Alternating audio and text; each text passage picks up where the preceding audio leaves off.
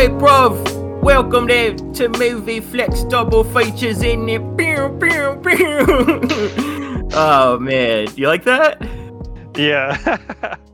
Taking a trip to merry old England this week, isn't it?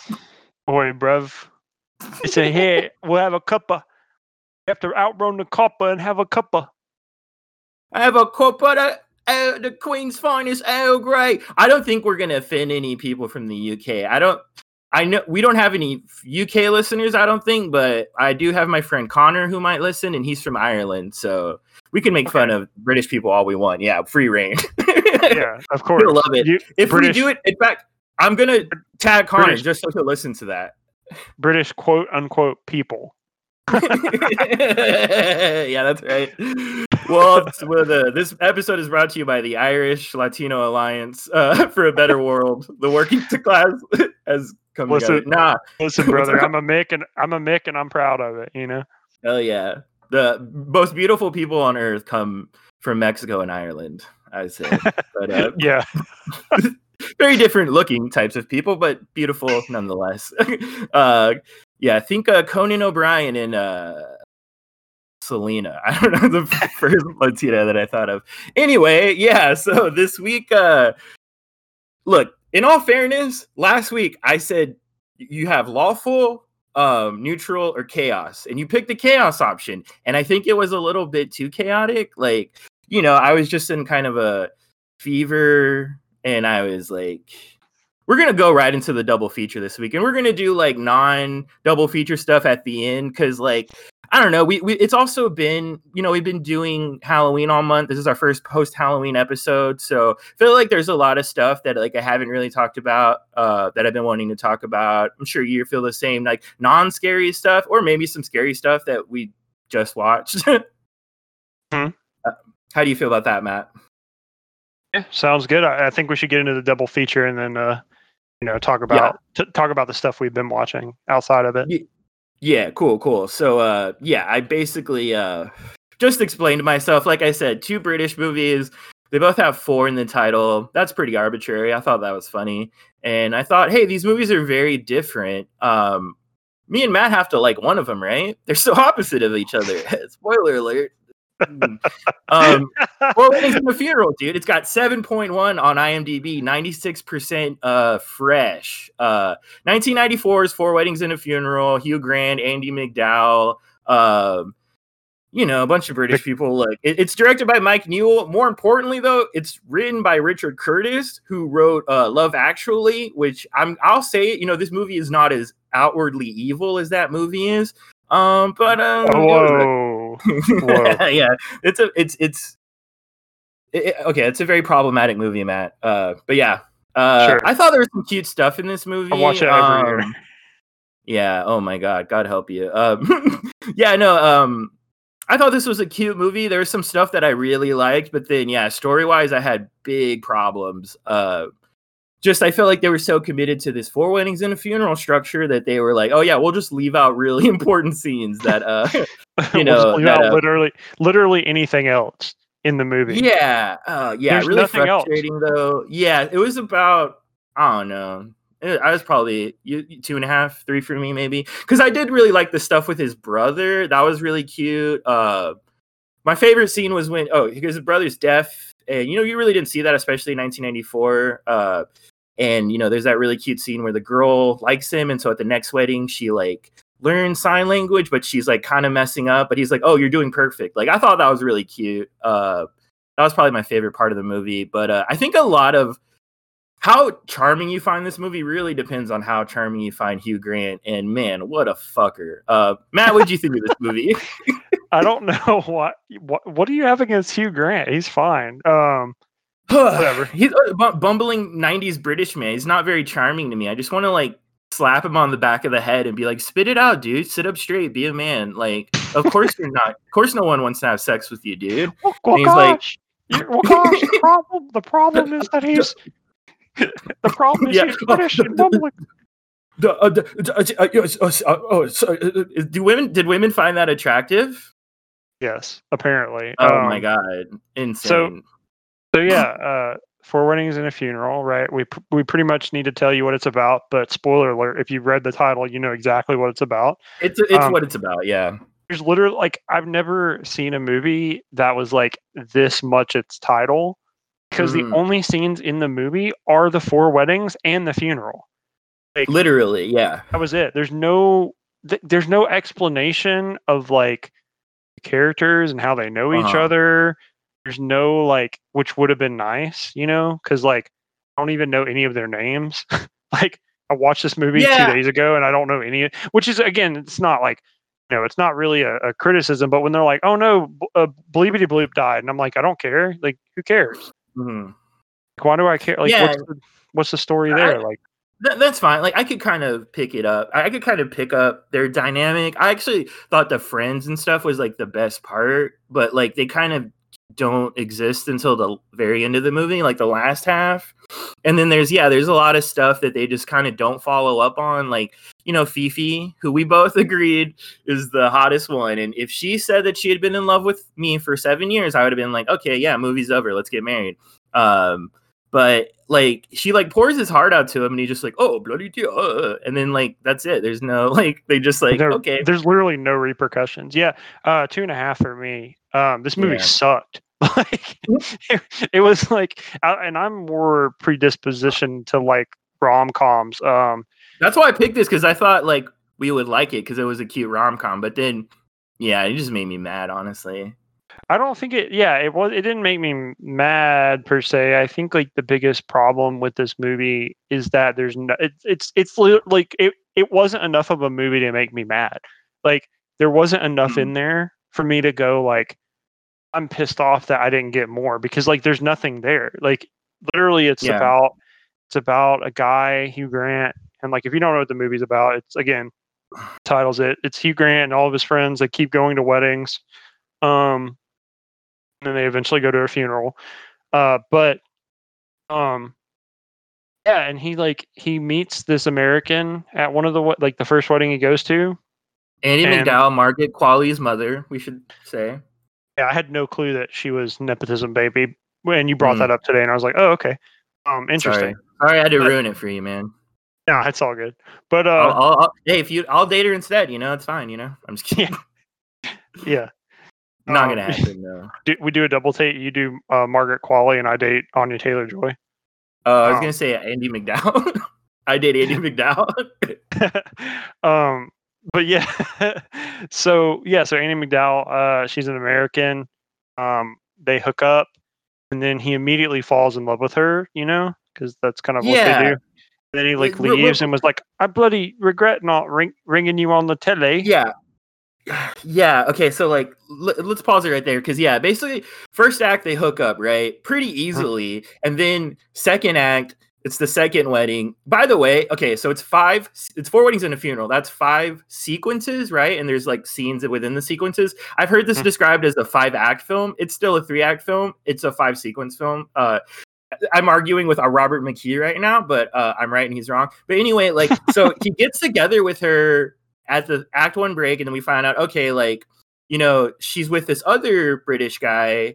But again, like, to go back to our like point, like, they kind of talk about it later about like why they didn't call each other, but we don't see it, right? Like, if you want to say that like his character, it would make perfect sense for his character not to be ready at that point in his arc to call her, right? But you still need to see it. Like, perfect show not tell, like, example, right? Like, you have to show them kind of like debating to call each other, or maybe trying and it goes wrong. Like, there needs to be, because otherwise, we just keep fast forwarding and suddenly there was someone else and we're like, well, how did this happen? Like, the whole fun is like seeing them kind of like, debated and like seeing it happen, right? And then just to pick up the rest of the plot, I mean, him and Andie MacDowell, they kind of, they're in love, but she's married to another guy, and then spoiler alert, at the end, one of their friends dies, and it just like fast forwards to like later on, and suddenly he's with his ex-girlfriend and they're gonna get married. No idea why or how that happened. And then Andie MacDowell shows up and he kind of Hugh Grant kind of dogs this chick at the altar, and we're supposed to root for this fucking guy. I mean, come on. Well, I think 2 stars for me. I think what happened was that his friend was like, well, I just hoped to find a girl who was nice to like, who I liked, who was nice to look at, and I would like, she would settle down, and I would have a house with her, and she would make me happy. Like, he's like, he tells him, like, in that scene, he's like, which is at the funeral, afterwards, he says, well, you're expecting a thunderbolt, and like, it just doesn't happen, right? Like, it just doesn't happen, and like, and it does happen, yeah. Well, yeah. So the thing that I hate is that he tells him this. He's like, "You expected a thunderbolt, and I just want, like, he's like, it's simple. I want a girl that looks at me and doesn't immediately recoil, and a girl that I think is nice to look at, to marry her and be happy." Like, he's like, I don't care if it's like a thunderstrike. And then later on in the movie, that character is proven wrong, because like, he gets thunderstruck by someone and they marry, right? Like in the end credits or whatever. But then also Hugh Grant gets thunderstruck, and he's been thunderstruck, so he knows you can get thunderstruck, and then it all works out, right? Like, in which is fine. Like, it's a rom-com, like, it's supposed to work out. But like, I hate the fact that like that's brought up as a thing, and then it's not anymore. No. Because like, yeah, exactly. Like, I'm like dying right now. Like, that should be the moment where Hugh Grant learns, like, oh yeah, no thunderbolts. But then they do the thunderbolt moment, and then inexplicably, this makes no sense to me. Is like, at the very end, him and Andy McDowell, spoiler alert, they get together, and like, he's like, the woman, I'm in love for the first time in my life with one woman, right? And it's not the woman at the altar, it's you, right? So I'm like, okay, they're gonna get together. If that movie would have ended there, would have been a little better. But instead, and again, suddenly he's just like, oh yeah, and by the way, I don't believe in marriage. Like, what? Like, marriage isn't for me. It's like, what the fuck did that come from, dude? Did I miss something? That was a very weird turn. Yeah. Because like, he's basing that off of being at the altar with a woman he doesn't love. Yeah, and now he's with the woman that he loves, and he says, for the first time, I want to be monogamous. And like, okay, so then why? Like, there's been no reason for him to hate marriage, dude. Like, you're an idiot for not marrying Fifi, first of all. Like, Fifi she's the one who ends up marrying Prince Charles, which good for her. Good for her. She's quite, she's like Princess Diana, but with jet black hair, and she smokes cigarettes, and she has a British accent, right? I was a huge fan of like Elizabeth Hurley in the 90s when I was a kid. I don't need to go any more into it, any get more Freudian with it. But yeah, no, I like, again, because we were talking about, I compared it to, there's this movie called Two Lovers, which I know a lot of people listening probably love. But I told you about one of my filmmaker friends. This is the one, like, we had a lot of disagreements. The one movie we always agreed on was Two Lovers, because like, it's essentially like, I don't know, Joaquin Phoenix is this kind of loser, and he like lives at home with his mom. I haven't seen it in years. I don't really remember, but basically he has to choose between like Gwyneth Paltrow and like another actress, like two beautiful women, and like, oh God, like, oh, like, because the thing is like, oh, like, the worst case scenario is he ends up with Gwyneth Paltrow, that's the worst stakes in any movie, I just totally like could not identify. And it's the same thing here. It's like, he's got so many options, dude. He's got Andy McDowell, he's got Duckface, he's got Fifi, like, he, and then like, we're supposed to be like, oh man, poor guy. Like, yeah, no, he sucks, dude. Like, I hate this guy. Just like it was a few years ago when everyone was talking about how in the 90s it was funny because the worst thing that people could imagine was like having an office job, right? And then that's what everyone wants now. It was a couple of years ago. I'm not, obviously there's been more office jobs or whatever, but like, because that job was kind of going away, like Office Space, like people always say like Office Space, and it's funny, like the Matrix is like, oh God, like Keanu, like, right, Neo works for this like software company with like a cushy office and like, whatever, and he's just like, Their this biggest sucks. problem is that they're bored. Yeah, and so like the same thing with like Office Space was like, oh no, like this sucks. So like people were saying they couldn't relate to that, but is this like our version of that? Because it's like, Yeah. oh no, like you have incredibly hot women inexplicably loving you. It's like the worst thing ever. It's like what, like, yeah, I It's think, no, it's not the one. For me, it's the fact that he has so many options, right? Because that's the thing with like dilemma, right? You have to choose.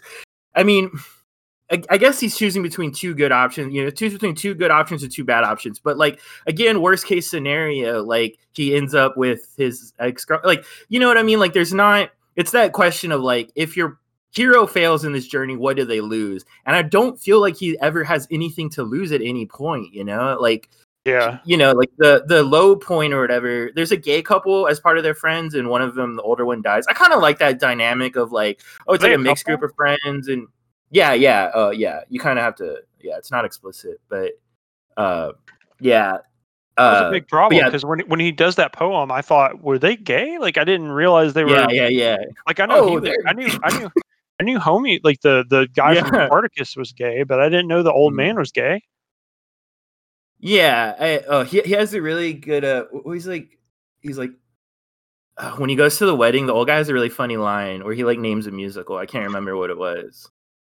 Hmm. But he's like, it's Bombardier or something like that. But anyway, yeah, I don't know. Like, it's like that was really unrelated to his journey with Andy McDowell, right? Like, again, it's like, I like maybe he's like, oh, if I don't, the threat of death means, you should live with the one you love. But again, even when he like gets her, he doesn't fully commit. He comes up with this weird, like, will you be with me, but like not really thing. Like, Yeah, um, it's a really weird turn. It's a turn that like isn't expected, but also it's a turn that's like isn't earned. Right? Like it's not like a. It's not yeah, like it's a. weird. It's like what we're supposed to gather from that is like, oh, he's up there at the altar with Mhm. his ex-girlfriend who's like been shown to be kind Pretty of hot, like pretty cool, and pretty she was hot, but crazy at the. Well, no, she was like they make a joke of it. He like compares because when she like has a breakdown when they first see each other and she's crying and acting really inappropriately, and then later on though he sees her and she seems fine. Like she's got it all together now. She's moved on, and I like that version of her a lot. I was like, oh, she seems cool. Like just having a bad day, I guess. yeah, but also he like broke her heart and stuff. So like, He was a dick to her. Oh man, that was one of the funniest lines. When she goes, "I thought U2 was a Navy vessel," and he goes, "Well, their music does have a very naval quality." yeah. That's pretty. Um I mean, there were a lot of like little funny lines and stuff. Like I said, I thought the stuff with his brother was really cool. Um, Different. Like again, it's like not something you see a lot and stuff. yeah, Um, the brother was cool. There Um is like again, I thought if it more featured on the group instead of just him, maybe it would have been a lot better, because you could have again explored their relationships. Like I don't necessarily need like a backstory, but I do need a scene where they talk about something, right? Where they like you don't have to explicitly tell me how they know each other, but show me, right? Like, you can have more scenes with them because they kind of showed like they're very heavy at the beginning and then they kind of disappear and then they kind of show up at the end and then you're just supposed to, like you said, you're supposed to like assume a lot of things and kind of draw conclusions. And I don't know, it doesn't really, I don't know, it doesn't like hold your hand. I mean, I kind of appreciate that in a sense, but well, like the it's not enough. Like they don't show you enough is what I'm saying. biggest problem with that, in my opinion, is that Mm. it's not it's not a fucking like European art house movie. Like it's a rom-com. Mm-hmm. Like I'm not trying like I don't want the rom-com that I'm watching to give me no clues on these characters or their Yeah. dynamics. Like, because let's be honest, like most of it is extrapolation, which is completely fine. Like, you don't need a movie to tell you every single detail about everyone's life. But this But is not that kind of movie, because we are going to talk about a beautiful European art house cinema film later. But this, I agree. Yeah, this is like, yeah, just have the scene at the beginning where him and Fifi, like, have one scene in the first act with him and Fifi be, talk about, oh, remember when we used, or like hint that she's in love with him, right? Like, don't just be like, oh, I'm actually in love with you. literally anything. Yeah, and it Set it comes out up. of nowhere. I was like, yeah, exactly. It comes out of nowhere. So like that's what I'm saying is when the movie boils it down to it's literally its title, because like Mm-hmm. you get nothing else. Like again, like you don't get, like, even the threads are like very bare. Like it's not enough for me to Mm-hmm. extract, like, again, to extrapolate when I'm confused about this movie more so than Alphaville, that's a problem. Right? Like, Yeah. it's a huge problem. And it's not my fault for being confused because the movies doesn't tell me enough. And again, it's not the type of movie that I should be confused at. Like I shouldn't even be like I shouldn't even have any questions about any of their dynamics. Like I should just know. Like typically a rom-com, like even if it doesn't have to, but what I'm saying is like typically a rom-com will give me the information I need to, if I need to extrapolate, it'll give me that information I need to extrapolate. This one doesn't do that. I think, hear me out here. 3 weddings and a funeral. I honestly think that would have been better, because I think if you spend more time, I think if you have it all at one wedding, and you have the whole story, or like I said, or fewer weddings, I'm sorry. Like if you have it take place at fewer weddings, you can still get that same dynamic, but it gives you more time to like explore, because it like, okay, you'll have like more scenes. You won't have to jump to the next wedding, like you'll have like, I don't know, you'll have more time to work, or like, I don't know. I just feel like less weddings, right? Like would have been better, right? Because it's gonna give you more time to like sit and explore, and like, I don't know, there's no plot really. I mean, I know Yeah. people were like, yeah, but this movie needed a plot. I'm sorry, movies need plots. Don't yell at me. Yeah. Perfect example. This movie, it has a love story, it has a character arc, but it doesn't have a plot, like a very loose one, I guess. But and like, there are movies, I want to be clear before anyone yells at me, like obviously there are movies that can be plotless and beautiful, the before series or whatever, before sunrise, before sunset. But even those films, have a hidden structure, right? Like they may be plotless, but they are very structured in their own hidden ways, right? This movie is very structured, but I think that like it fucking totally like does it harm, because they're so like, they're such a slave to this 4 weddings and a funeral idea that like they don't care how, like, I don't know. It just came off as like unearned, I guess. There wasn't enough setup, and like there was all payoff but no setup, I guess. Yeah, for sure. I completely agree with that. It was all payoff and absolutely no Mhm. setup. Like I need you to give me a kernel of why I care about the payoff. Why would I care about Fifi and his relationship? Why would I care about Mhm. his and Andy McDowell's relationship? Why would I care? Like I don't know these people. Like these people like most of them seem like they suck. Like Yeah. I like them. I like the whole, like, I like the vibe of like, oh, let's hang out with a big group of friends and go to weddings together. That sounds cool as fuck to me. Maybe I'm just being romantic for like pre-COVID times and I just really want to socialize, but like that shit was cool to me. But I agree, like maybe do a few scenes with the friends instead of, I don't know, a 10-minute scene with the fucking like guy. Like I get it. I get the bit at in the first act where she's like, meet me in my room, and then he gets scotch, and then the other guy gets scotch, and you're like, oh, comedy of errors, right? But you're like, but what does this do for like, what does this tell me about anything? Like, you know yeah. what I mean? That like he's a Mhm. fucking coward. Yeah, could have told you that like within 2 minutes of this fucking movie. Yeah. Oh man. It sucks. Oh, but the guy who played the guy who gave the speech at the eulogy at the Mhm. funeral, he co-hosted an episode of the show I used to watch called Nevermind the Buzzcocks. I do like him. He is a very funny, likable comedian, actor guy. Like there are, again, I have to be honest too. I am kind of a fancy little British boy, and some, like I was once an Anglophile, ashamedly. Like I like the, British humor. I like the irony and the dark shit, and all that stuff. But yeah, this film, so those parts of it, I guess I liked, but like, yeah, but overall, just a piece of shit. Like, So listen, maybe, our review was okay, less weddings, 4 weddings, too many. Funeral you can 3. have. Three weddings, Yeah. pushing it. 2 weddings, I don't know about that, Chief. How about 1 wedding? How about 1 wedding, a funeral, and some scenes?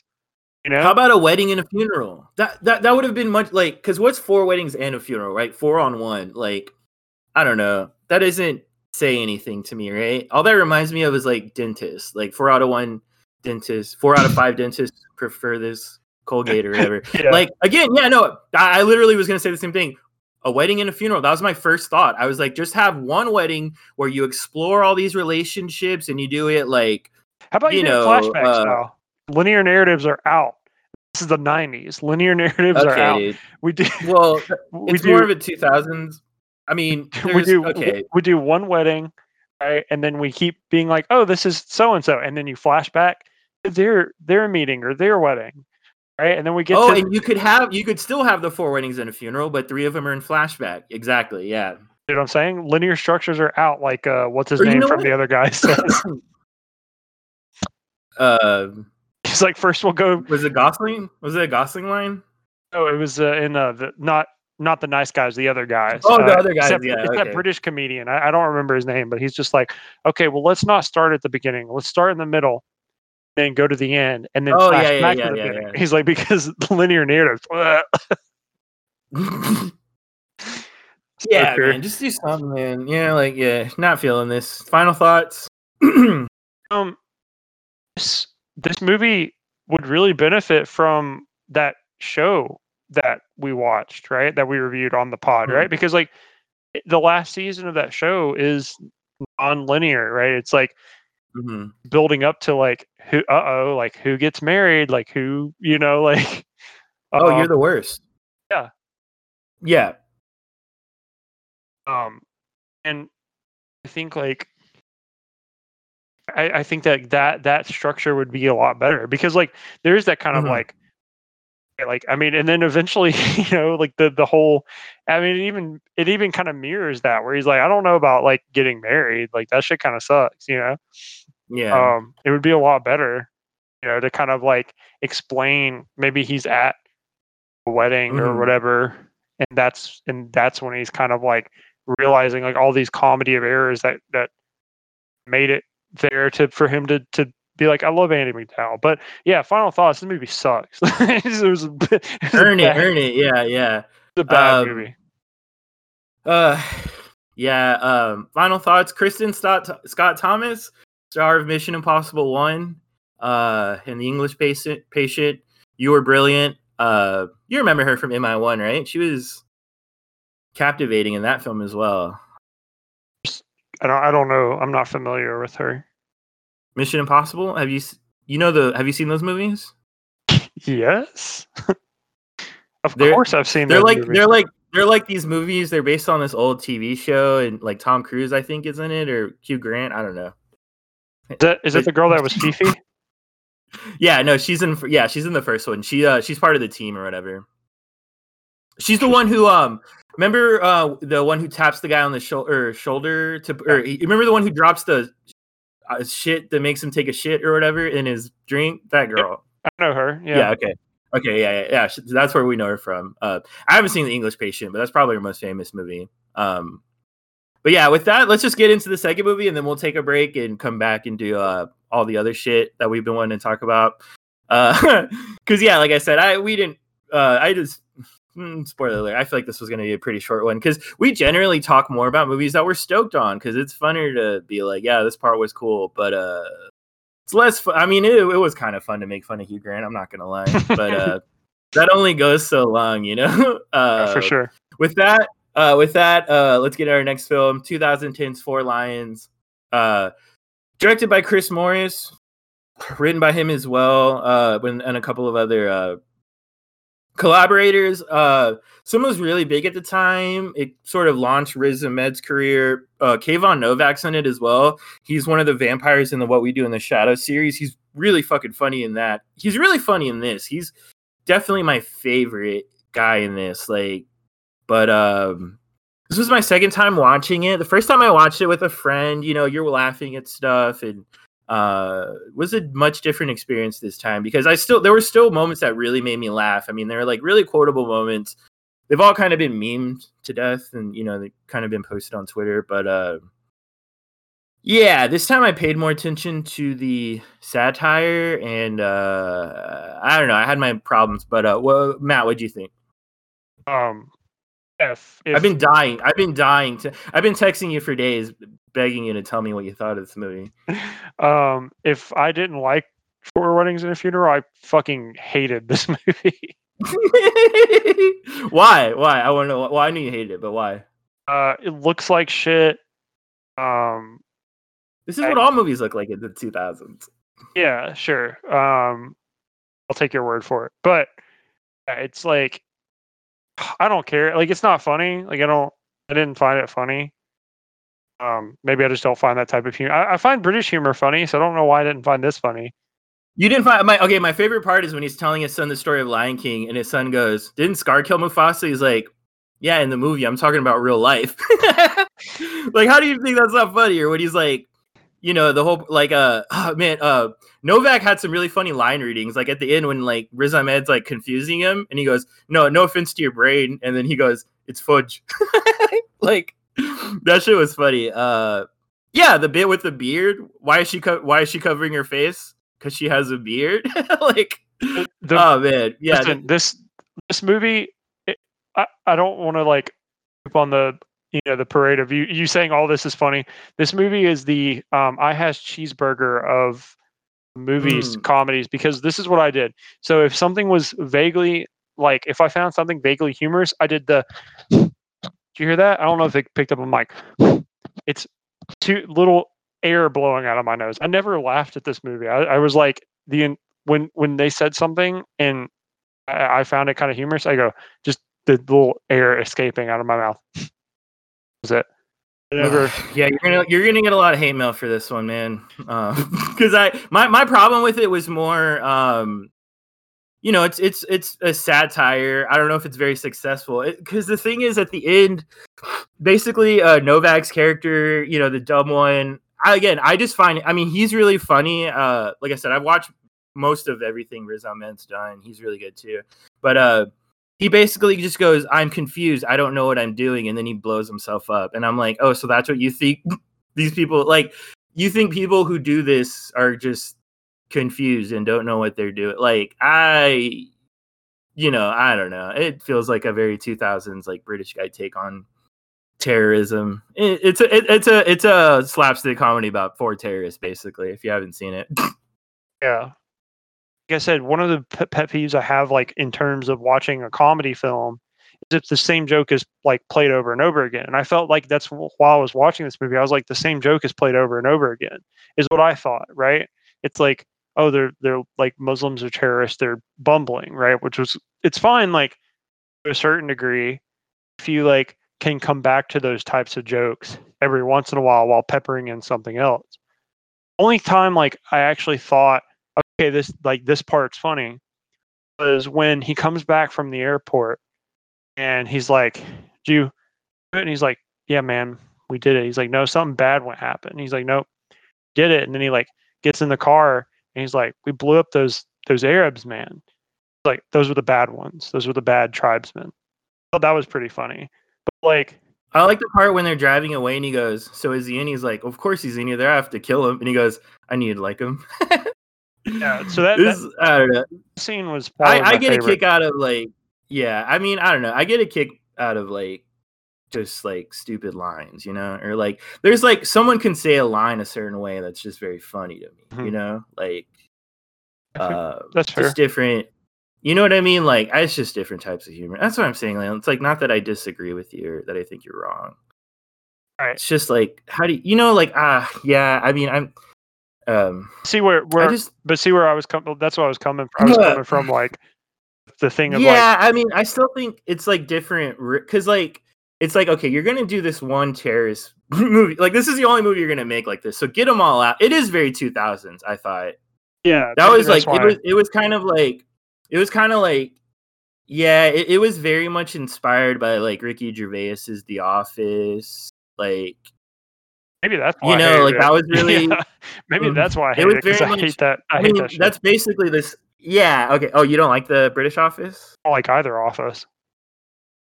Yeah. Oh, okay. Oh, okay. So that explains it. Yeah, this movie is basically that style. Like, and it was really the style was really really popular at the time because Ricky Gervais had done it, and then the American Office had done it, and then even a Danny McBride cites he's like, I really wanted to do a show like the British Office, and that's why we make Foot Fist Way. There's a lot of stuff from this time period that is basically in this like kind of semi like documentary handheld style, and it's more about like again like quiet. It's quieter. It's a quieter humor. It's like it's more like, do you think this like awkward? You don't like the awkward humor of the British Office, right? No, that's I see. The thing is, like, I like silly characters. Like, that's why I like Monty Python. I like silly characters, silly voices, um, Mm, stuff like that. But yeah, I guess the awkward humor didn't. I guess that's why I didn't like it because I'm not a fan of like yeah. that type of like awkward kind of Okay. like mumble Well, mumble if I had known, yeah, mumblecore yeah. Okay, humor. yeah. Okay, yeah, yeah. If I had known that, then I wouldn't have picked this movie then, because this is basically, this is very much inspired by that style because it came out in 2010. So yeah, okay, that makes sense. I was just trying to figure out why you didn't like it. I guess that's why I was baffled, but now I'm not baffled because I know you just don't like I don't know why. I guess we've never talked about the British Office, right? No, we've never talked about regular. We haven't. I mean, we've talked about comedies because I like don't like the yeah. I don't like any version of Mm. The Office that I've seen. But like, see, here's the thing: is I there's I liked it at the time. I'm not gonna lie. some British humor that I really do dig. So I don't know why. Maybe because um Well, this is a very specific time period. Like I said, it's very much because you had so much shit that was copying this. Like, there's a lot of like, I mean, I kind of okay. I'm gonna cut because I had like I remember in like college this was really popular, and so I had all of these like classmates who were like pitching stuff like this, Mhm. and like they were like, "Oh, it's The Office in a nursing home," and so that's when because before that I was like, "Oh yeah, The Office is funny," like when I was in high school and stuff, and then when I got to college and everyone was like, "Oh, it's like my version of The Office," I was like, "I fucking hate that show now." So yeah, but I still like the original because it's only like 2 series and a special, but Ricky Gervais is also kind of an absolute dipshit now, but it was 20 years ago, like completely unrelated. Like he did make something cool at one point. Like that's why he's still around. Like if he didn't make anything cool, he never would have. He would go away. been coasting off that for 20 plus years. Exactly. Yeah, but that should tell you how like influential. It was super. Like I said, there was a solid 5-10 years where everyone was trying to copy that. They still kind of try to do. I mean, Modern Family. I mean, like there's a million like Office. Like that whole like sort of mockumentary style. Like I don't know, but like sort of based on awkward pauses, and I mean, I appreciate that stuff. Like when it's done well, just because it is so dependent on timing, and it's like if you're like it's like, oh, the line itself isn't funny or the person isn't even funny, but like something about the timing of it was just perfect. Like that's almost more impressive to me than like a silly character. Not saying I don't like silly characters and stuff, but like, you know what I mean? Like to get, because it is very real, and like, yeah, a lot of people do hate it because it's so real, right? Because it is like, yo, you want escapism, right? You want silly stuff. But there was a time period where people wanted, I mean, I do think it's still impressive to like, maybe this movie doesn't do it, but to get laughs out of more grounded situations and stuff. More subtle. I don't know. This movie's not very subtle though, but Chris Morris is very like controversial. I just didn't appreciate, like I said, I still got laughs and stuff. I just didn't like, and again, I grew up in this time period, like, so You can give your rating, like, by the way. Oh, like a 3. Okay, so like it's so funny that we're like adamantly like it's so funny that we're like kind of on different ends of the spectrum, but like I didn't think it was like offensively, the like bad, right? Yeah. So I was like 2, like No, I'm not even arguing with you. I'm just trying to like figure out why. Yeah. I'm like, you really didn't think any of it, like, because at one point he says,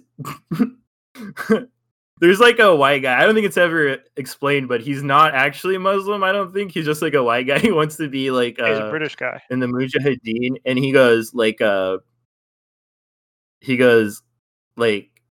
mean, that's pretty funny when they were like when like Riz Ahmed just starts speaking in Arabic just to like piss him off because he can't speak Arabic, and then like he goes they're gonna shove a Viagra in you and make you fuck a dog, and they tie him up in the and they put him in the trunk. Yeah. He says something in that. Like, he says something in that scene where he's like, "Oh," and then he pops his head up. That was the funny, like when he pops his head, like because he's in the trunk, but he pops his head through the back seat through the cup holder. They gotta laugh. That's physical comedy. I mean, says something like, there's some good physical comedy. He says something like, "Islam is dying, bruv, and without me, it's dead," or something like that. To the main character, to Riz Ahmed, like Islam is dying, bruv. It's like super British accent. When he's like his whole thing where he's like, we're gonna blow up the mosque, and like he's like, no, we're not gonna blow up the mosque. Yeah, I don't know. Okay, I tell you what, I did like and this is the one that I did laugh at.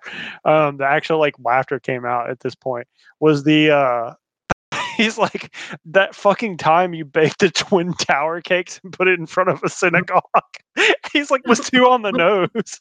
He goes, he's like, that's the whole point, bro. And then he's making the video and he's like, we have just blown up the mosque. He's like, isn't the point is that we dress up like them and like blow it up and make it look like they did it? And he's like, what? He's like, it's my plan. I don't know. Whatever. Like, maybe I was just desperate for a laugh, but it is very 2000s. That was like my thing that I really didn't like. Like, I would say is like it was kind of like not Reddit-y, but like borderline. I would say like in some places, like it doesn't have the subtleties of 2022 comedies like Bros or what is it, Joe Coy's Easter Sunday. Yeah, this is a little too on the nose, I guess. No, I mean, like, I see what he was trying. That was the thing too, right? Like, I see what he was doing, but like, to what it, like, I kept trying to like find an end to the road, and like, none of them were satisfying for me. Mm-hmm. Like I said, like, if he just thinks these people are confused and don't know what they're doing, that's not empathetic. That's like infantilizing, right? Oh yeah. Like, that I think. So, like, I see what you're saying. I don't know. It might be more of like a 2.5, honestly, because like I said, I just want to say also a big part of it is just like the performers themselves. That's why I keep bringing homeboy from What We Do in the Shadows of, because like I said, Riz Ahmed also is just a very sweet boy. I love him. I think he's my very sweet boy. He is straight up evil in this movie though, right? Like he is evil. He is like he's undeniably a bad person, and he realizes this, and then he kind of What We Do, vampire guy is like a big puppy dog. He's just a big giant golden retriever, and but then like that works, but then to say like, oh, this is why terrorists are like, that's like, okay, wait, no, I can't. That's where like I'm like, I don't like, that's where like the cognitive dissonance is for me, right? Because I'm like, okay, then is he saying that they're confused, or that like they're either confused or they're manipulative, or like, again, I don't think that he really I don't think he empathizes with them in the way that people think he does. It's also like, again, it's like, oh, let's take the most unlikeliest way to portray jihadists, right? And like, let's do it. And like, okay, like that's cool as an experiment, but like, I don't know, maybe you're right. Yeah, I think this probably would have worked better as like a sketch. Like if they had just done the opening as like a sketch, because I do think the thing where he has the gun and he's like, it's a proper again, like honestly, British people just make me laugh the way they talk. He says what he says the way he says peeing in my mouth. He says no more. No, he goes when he goes I would never make you do that. And he goes no more whizzing in me gob. Again, I get it. Not everyone thinks someone saying no more whizzing in me gob is funny, right? But I just I don't know. Thought it was funny. But yeah, overall I was like, oh, this is also very insulting and kind of just confused, I guess. Yeah, I think maybe the only generous reading I can give for it is maybe he's talking about British people, but also he's talking about British Pakistani people, people, but it's so. So the most generous reading I can say about this is that he's racist toward the movie, not him. The movie is racist towards British Pakistani people. Do you think he was implying, because there's that, it's actually, I think this was pretty good filmmaking actually, was when they keep cutting to surveillance, but then they bust the wrong people. Do you think he was implying, do you think they were wrongly rated, or do you think they were actually they were actually, because in my mind I think the first time I saw it I thought it was they got confused and busted the wrong people. Then the second time I thought what if the point was that the main jihadists or whatever, what if they're so they're not a threat, and maybe the other guys were really actually doing something that was an actual threat, but we never saw it or something. Mm-hmm. I don't know. What did you think? Yeah, I didn't really know necessarily how to read it, to be honest. And I think again, that might be, you don't have to know how to read it to have a comedy or whatever, but this comedy is very politically charged. It's not just not oh, we're having some goofs and gaffs. It's not like Pineapple Express smoking weed's funny or whatever, or the other guys but it's okay. I mean, there is room for satire and dark humor. This is just a very 2000s version of it, right? Yeah, for sure. We haven't figured out that England and America are evil quite yet, Yeah, well, I think Chris Morris is pretty controversial. I'm not an expert, so I don't want to speak too much on him. But yeah, I mean, I know that he is. If you look him up on Google, it's he is a satirist, or something like that. So that's how I'm gonna judge the movie. And so, yeah, I think the satire wasn't very pointed, right? I don't know, because again, it's I don't know. It's it wasn't even very redemptive. I don't know. It just it didn't. I don't need it to be, but I don't know. There was just like I said, I don't really know. I think it was too ambiguous in some ways, right? Mm-hmm. Because it's very back and forth. Because he's saying he's clearly showing Riz Ahmed manipulating his friend, but then his wife is supportive of him. But then he changes his mind. But then the guy's confused. But then Riz Ahmed decides to go through anyway. And yeah, I don't know. Just that line at the end where he literally says, "I'm confused. I don't know what I'm doing." I don't know. That just really made me hate the movie a lot. Yeah. But I still think it had some goofs and gaffes because I'm not the part where his friend blows up around the sheep. I can get why some people wouldn't think that's funny, but oh no, there was one when the crow, when he's trying to train the crow, and he it's just a shot of a birdhouse and he goes, "That's a sex shop." I don't know. That's just that was whatever. But ultimately I did not very much like this movie. But it did, like I said, I think that's good comedy. That's good. Juxtaposing that's a sex shop with a birdhouse and then the bird blowing up. I mean, maybe I'm just too British, me love. I am, according to Ancestry.com, I am 45% British, so that's insane. It might be. Yeah. Might be a genetic thing. Sorry. Yeah, I'm But yeah, no, I think it's a 2000s thing. Yeah, you're. What was it? Predisposed to hate this movie because of my heritage. It's like Yeah, super I mean, I Irish. still didn't like it. I still didn't like it, but like, like I said, it did get laughs. I would be like if I say it did maybe laugh, but I don't know. Still like a 3. Like, um, whatever. But yeah, cool. So we'll pause there and we'll come back for the rest.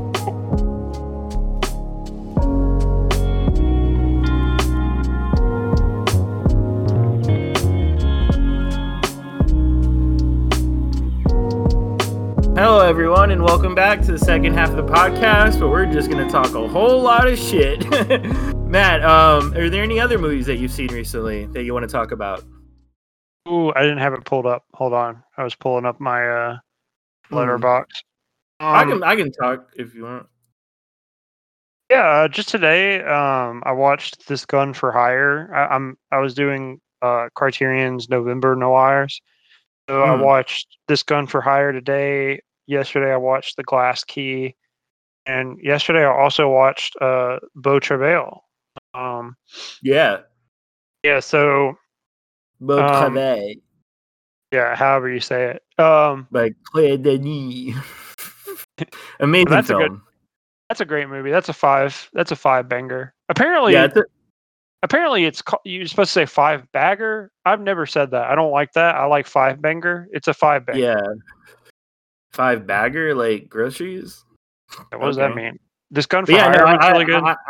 I love Beau Travail. Like, that's one of my favorites. Like, yeah, I was like I was like, oh yeah, like that was the movie that was the first Claire Denis movie I think I saw. Yeah, amazing ending, right? Like, can't spoil it, not gonna spoil it, but just a wonderful, like, pretty influential. I feel like someone's copied that before, but yeah, pretty great movie. I love it. Yeah, poetic cinema at its finest. For sure, it was great. And then like I said, I watched This Gun for Hire. It was really good. It kind of reminded me of Les Samurai. It seems like kind of the prototype. Which, I mean, like, it's about a hired gun. Obviously, it's going to kind of remind me of Les Samurai. Which was really good. And then I also saw Park Chan-wook's new movie, Decision to Leave, which is very good. Highly recommend everybody go see it. It's a little different from his other movies. Like, Park Chan-wook is like one of those guys that's kind of like, I'm going to, torture my characters or whatever. Yeah. But I really liked it a lot, and it's not quite like, it's still mean. It's not quite like as mean. You know what I mean? Like, it's not like oh my god, like, this is awful that this is happening. It's like, oh god, that sucks. Like, one of those types of things. Yeah, it was really good. I saw it in theaters with my buddy. We had a great time. He really liked it, and he was like, the problem was the theater. Here's another W for Cronenberg crowd that say theaters are dying, and they should. It was so hot in that theater that I was like sweating, and it was like really cold outside. It was like, well, maybe you should turn down the heat a little bit. And my buddy legitimately said, I think the heat ruined this movie. Like, I really liked that movie, but like that, or the ending. He's like, I really liked that movie, but by the end of it, I was so uncomfortable. I was like, I just want to get out of here. Like, this movie needs to stop. Yeah. I saw that happened to me in Nope. Like, not only was the air conditioner broken, but one of the fans was broken, so it was making this loud sound the whole time. Oh man, fuck theaters, man. I'm good. It's kind of booty cheeks sometimes, but you know how it is. Yeah, what's that's it about? What about we have time. I mean, we have time. We have plenty of time. We can get into it. Yeah. So Decision to Leave. It's a little. I went in completely blind. But I will say, so Decision to Leave. It's this movie. Ostensibly about. It's about an investigation. It's about an investigator specifically, and he's kind of in this like loveless marriage, and he meets this woman that he suspects, she's a Chinese immigrant, and he suspects that she murdered her husband. Now, that's all I'm going to say about it.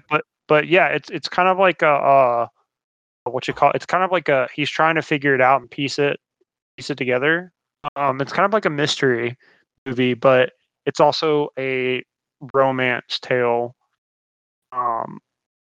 Yeah, it's really good though. I highly recommend that's another five banger. I highly recommend everybody see that.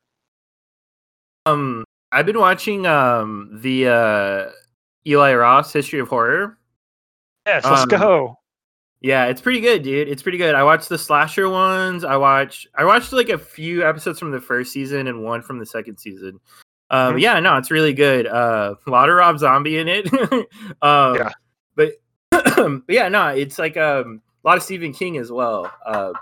There's an episode I think on Stephen King. I haven't watched it yet, but because I know there's like a podcast too or whatever. But yeah, no, I loved it. Yeah, it's really good. Like, a lot of stuff. I mean, like I said, I love like a good docu-series. Like, I love behind the scenes stuff. Yeah,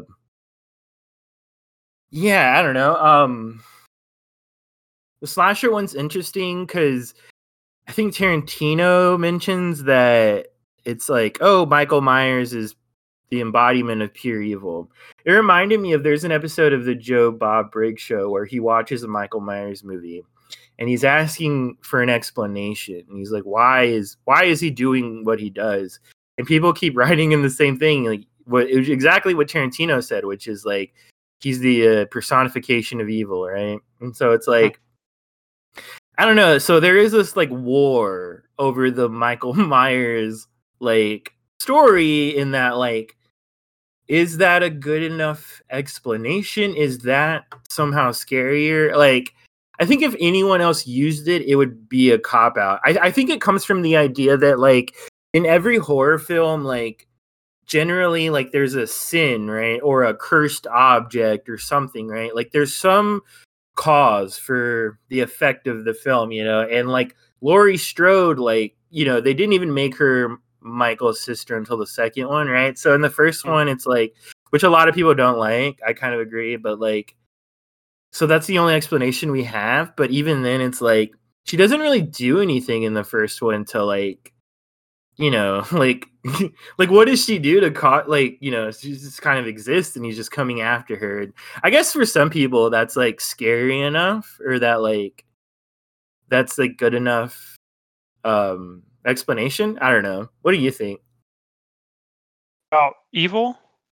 About like this justification for like, because like again, like people are trying to justify why Michael Myers is who he is, right? And it's like, you know, is it good enough to just say he's the personification of evil? Like, Yeah, I think that's why I kind of talked about it. I think that's why it's so effective, and that why it's considered one of the greats, because um it's a movie that kind of like, you know, we obviously, everyone talks about how Black Christmas was yeah, a huge influence on it, but like I think his name's Bobby from Black Christmas. Billy, yeah, hmm, Billy. So Billy in Black Christmas, we don't know who, we don't even know what he looks like. We don't know who he is. He's just kind of like, we don't know why he's doing what he's doing. It's like probably because he's mentally ill or something. We're not 100% we sure. never we never even get like a full reveal of like who it is. Like they never have the moment at the end where like they unmask him, you know? Yeah, and so I think what's really effective in Halloween is that he is kind of like, I think so. I'm taking this from someone, but he's like Mm, he's like a land shark. Like he's a great white on mm, like on land, right? He's like this unstoppable killing machine, right? But he's, and we don't know why he's like attacking the people he does. And so he just kind of like out of a chance meeting, he mm, sees Lori and goes, "Yep, that's who I'm killing tonight," right? And just kind of like mm. makes this split second decision, and we have no clue why he does it. But like it's like no one knows why he made that decision. Um, and I think that's very effective. Like I think it's really effective, and I think Yeah. one of the most effective things in the movie is that towards the end of the movie, right?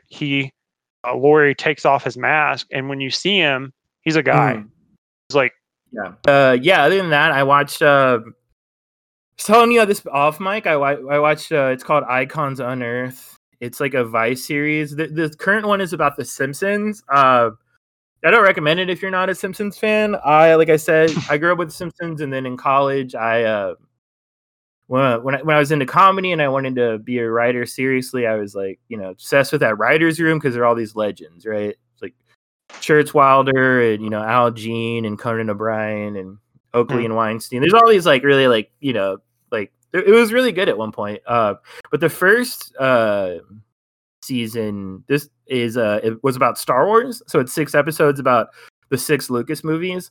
Those I highly recommend, even if you're not a Star Wars person, because there's a lot of just like cool behind the scenes stuff. Like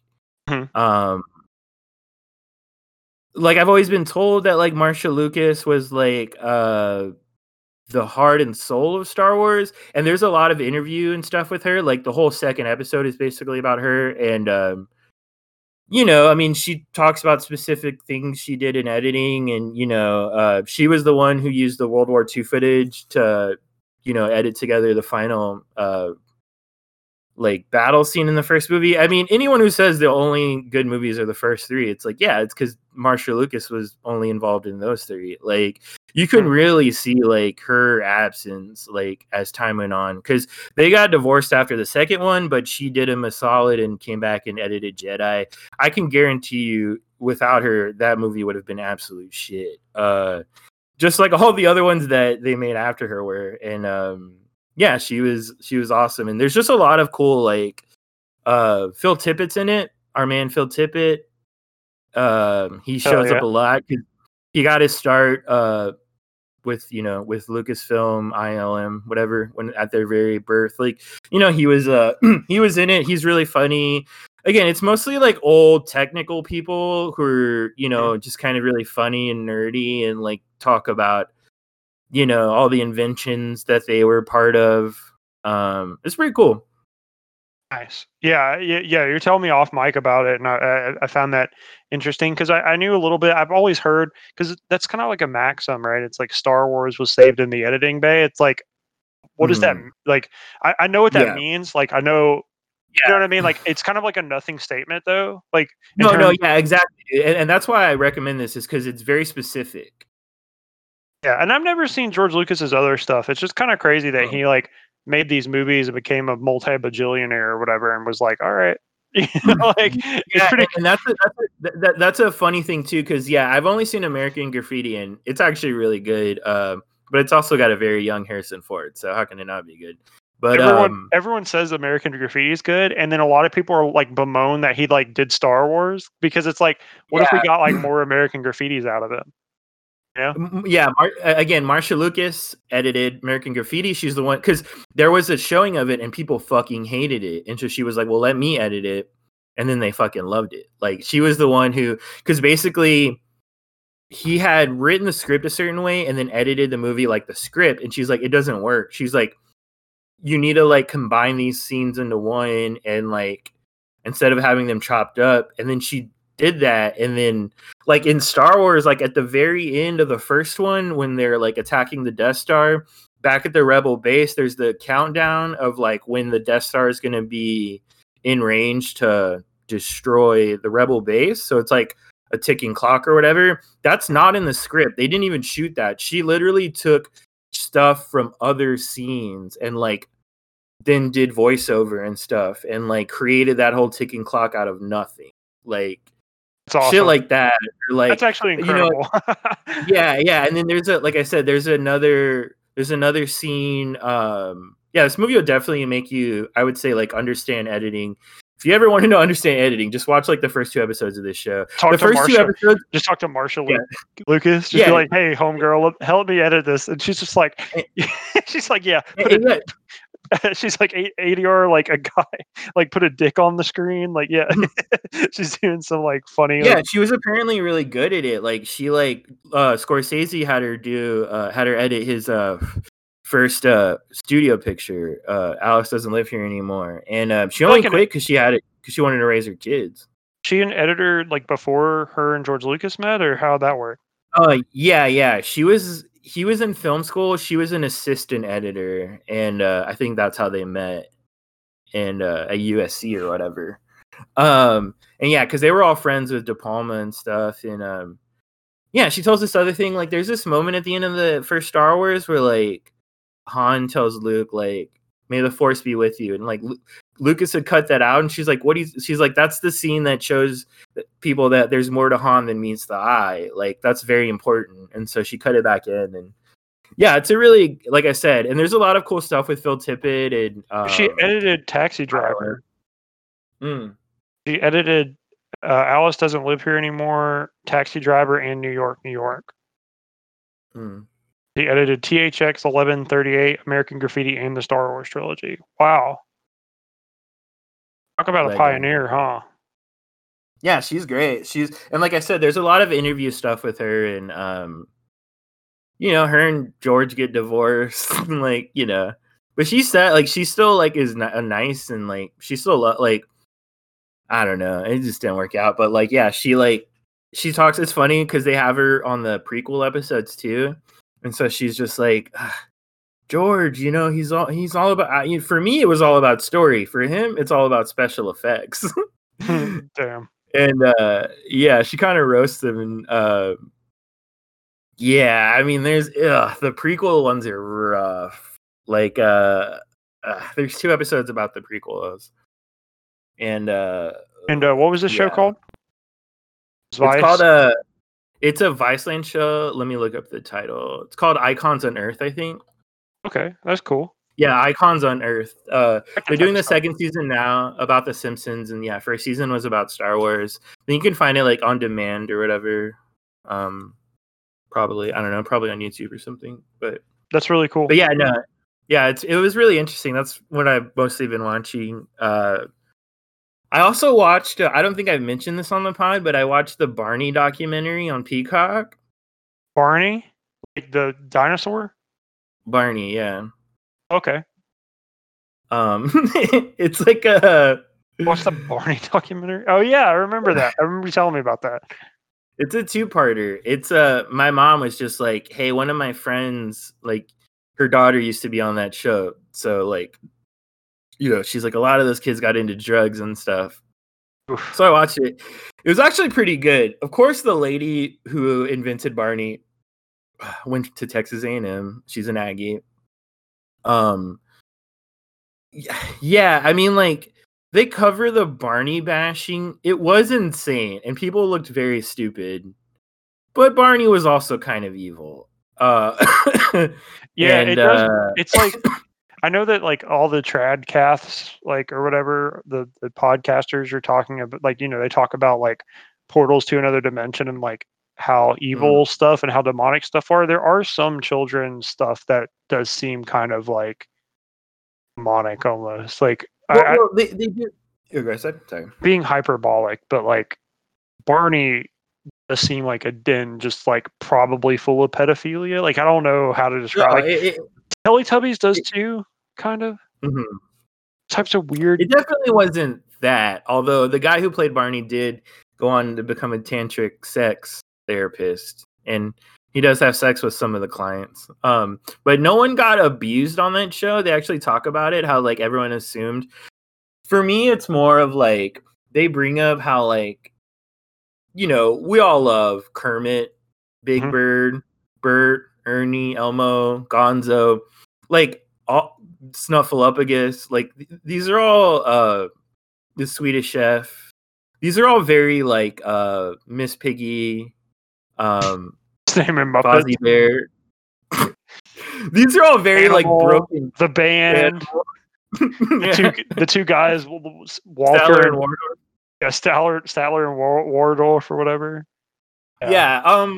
I love Abby. Okay. I love Grover. Cookie Monster. Big fans of that rat guy. the rat guy, you know? Yeah, of course. We're all fans of the Hispanic sheep girl, Rosalita. We're all fans of all of these people. Like all of these characters are broken characters, right? Like they all have something wrong with them, right? Like Snuffleupagus is depressed because no one believes he's real. You know, like Cookie Monster is an addict. Oscar the Grouch is like angry, you know, has anger issues. Most of them are depressed. Kermit is depressed. When you think of Kermit, what do you think of him being all sad and being like, you know, no one, it's not easy being green, right? Like Rainbow Connection. These are very sad sad songs, right?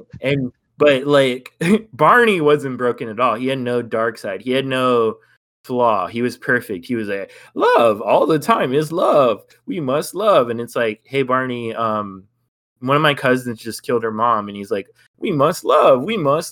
And I don't know. It's kind of fucked up. It's also kind of Christian. So like, I don't know. That's so wild, dude. You just deconstructed Sesame Street and the Muppets. I mean, it's funny. But that's why I think Barney is evil or was evil. But the people who hated Barney really look bad, and it was very immature and stuff, and it was fucked. I did watch Barney because the year it premiered was the year before I went to kindergarten, but I was already old enough to read it and stuff. So I watched Barney. I watched the whole first year of Barney, and I had the VHS tapes. And then I turned 6, and I was like, oh yeah, this is fucking whack. You're like, this is baby shit, dude. You're like, this shit sucks. I'm in fucking kindergarten, dude. Fuck this purple bitch. But no, it was the 90s, man. You know, we talk differently. But Jesus. It's funny. I'll bleep that out. But but yeah, no, like you tell me this fucking purple dinosaurs told me to fucking love a shamook. How am I supposed to fucking this is fucking Sesame Street over here. Come on. Listen, I'm fucking dealing with Muppets all the time. Fucking Elmo, this fucking toddler's just nothing but screaming in my fucking ear. And then this fucking purple schmuck comes around and says, hey, Antonioni, why don't you just fucking love everybody over here? And I say, fuck are you? This is New York, pal. Hell yeah. Go back to where you fucking came from, Barney. Fuck yeah. Yeah, he's just an evil big purple bitch.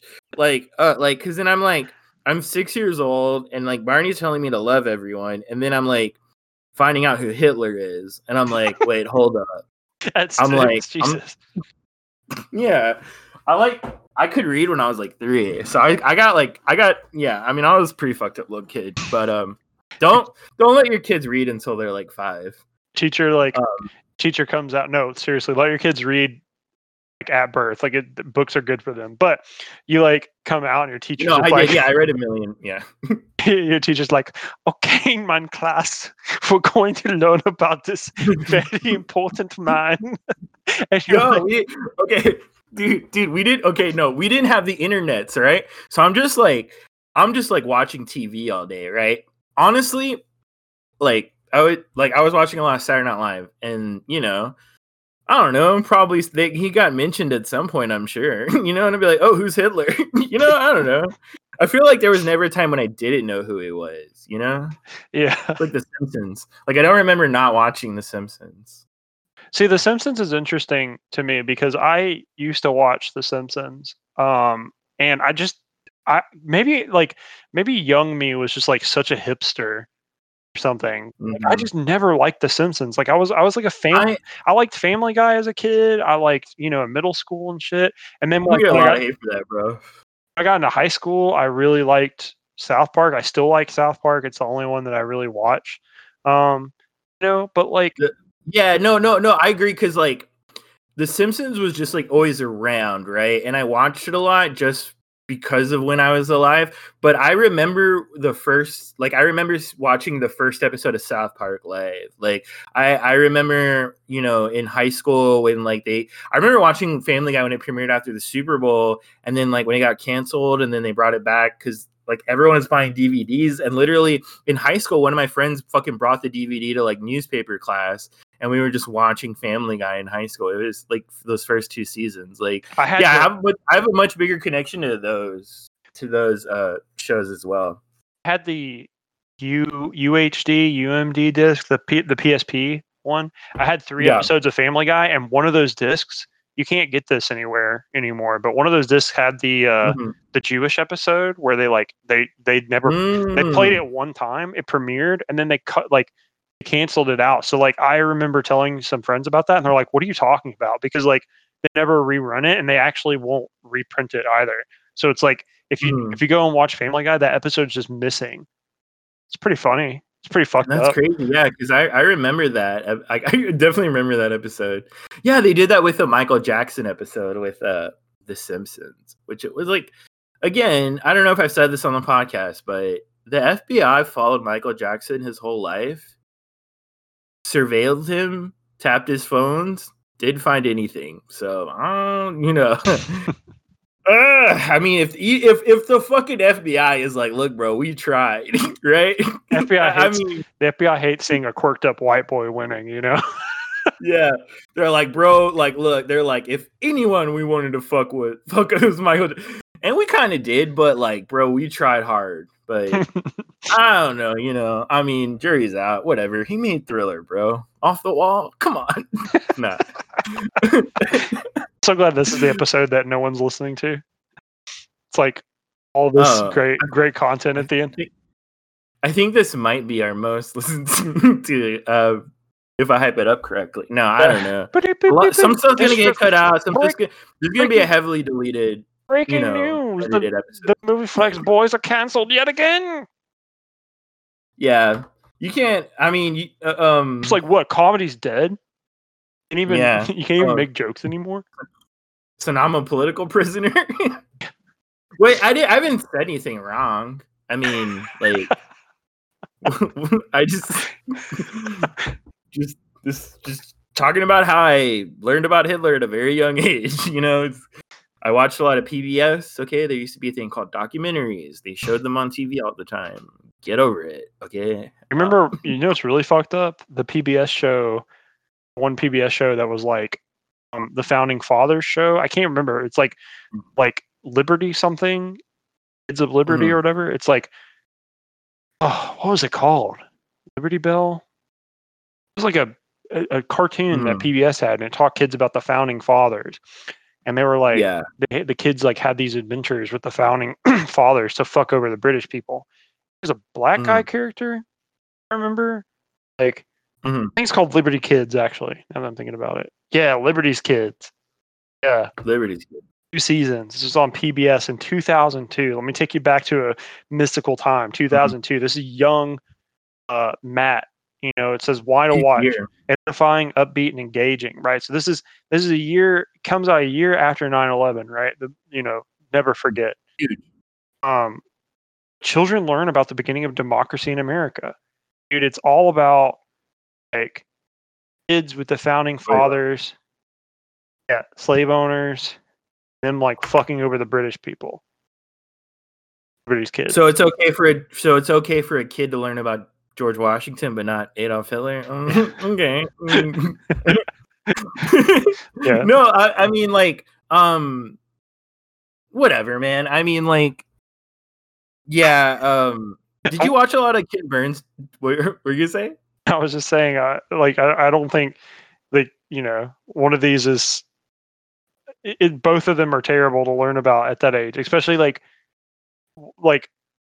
Liberty. Like at least yours was probably like I'm the one who said don't let your kids read until they're 6. You said teach them out the womb, and I'm telling you, I did that. It's a bad idea. Don't do that.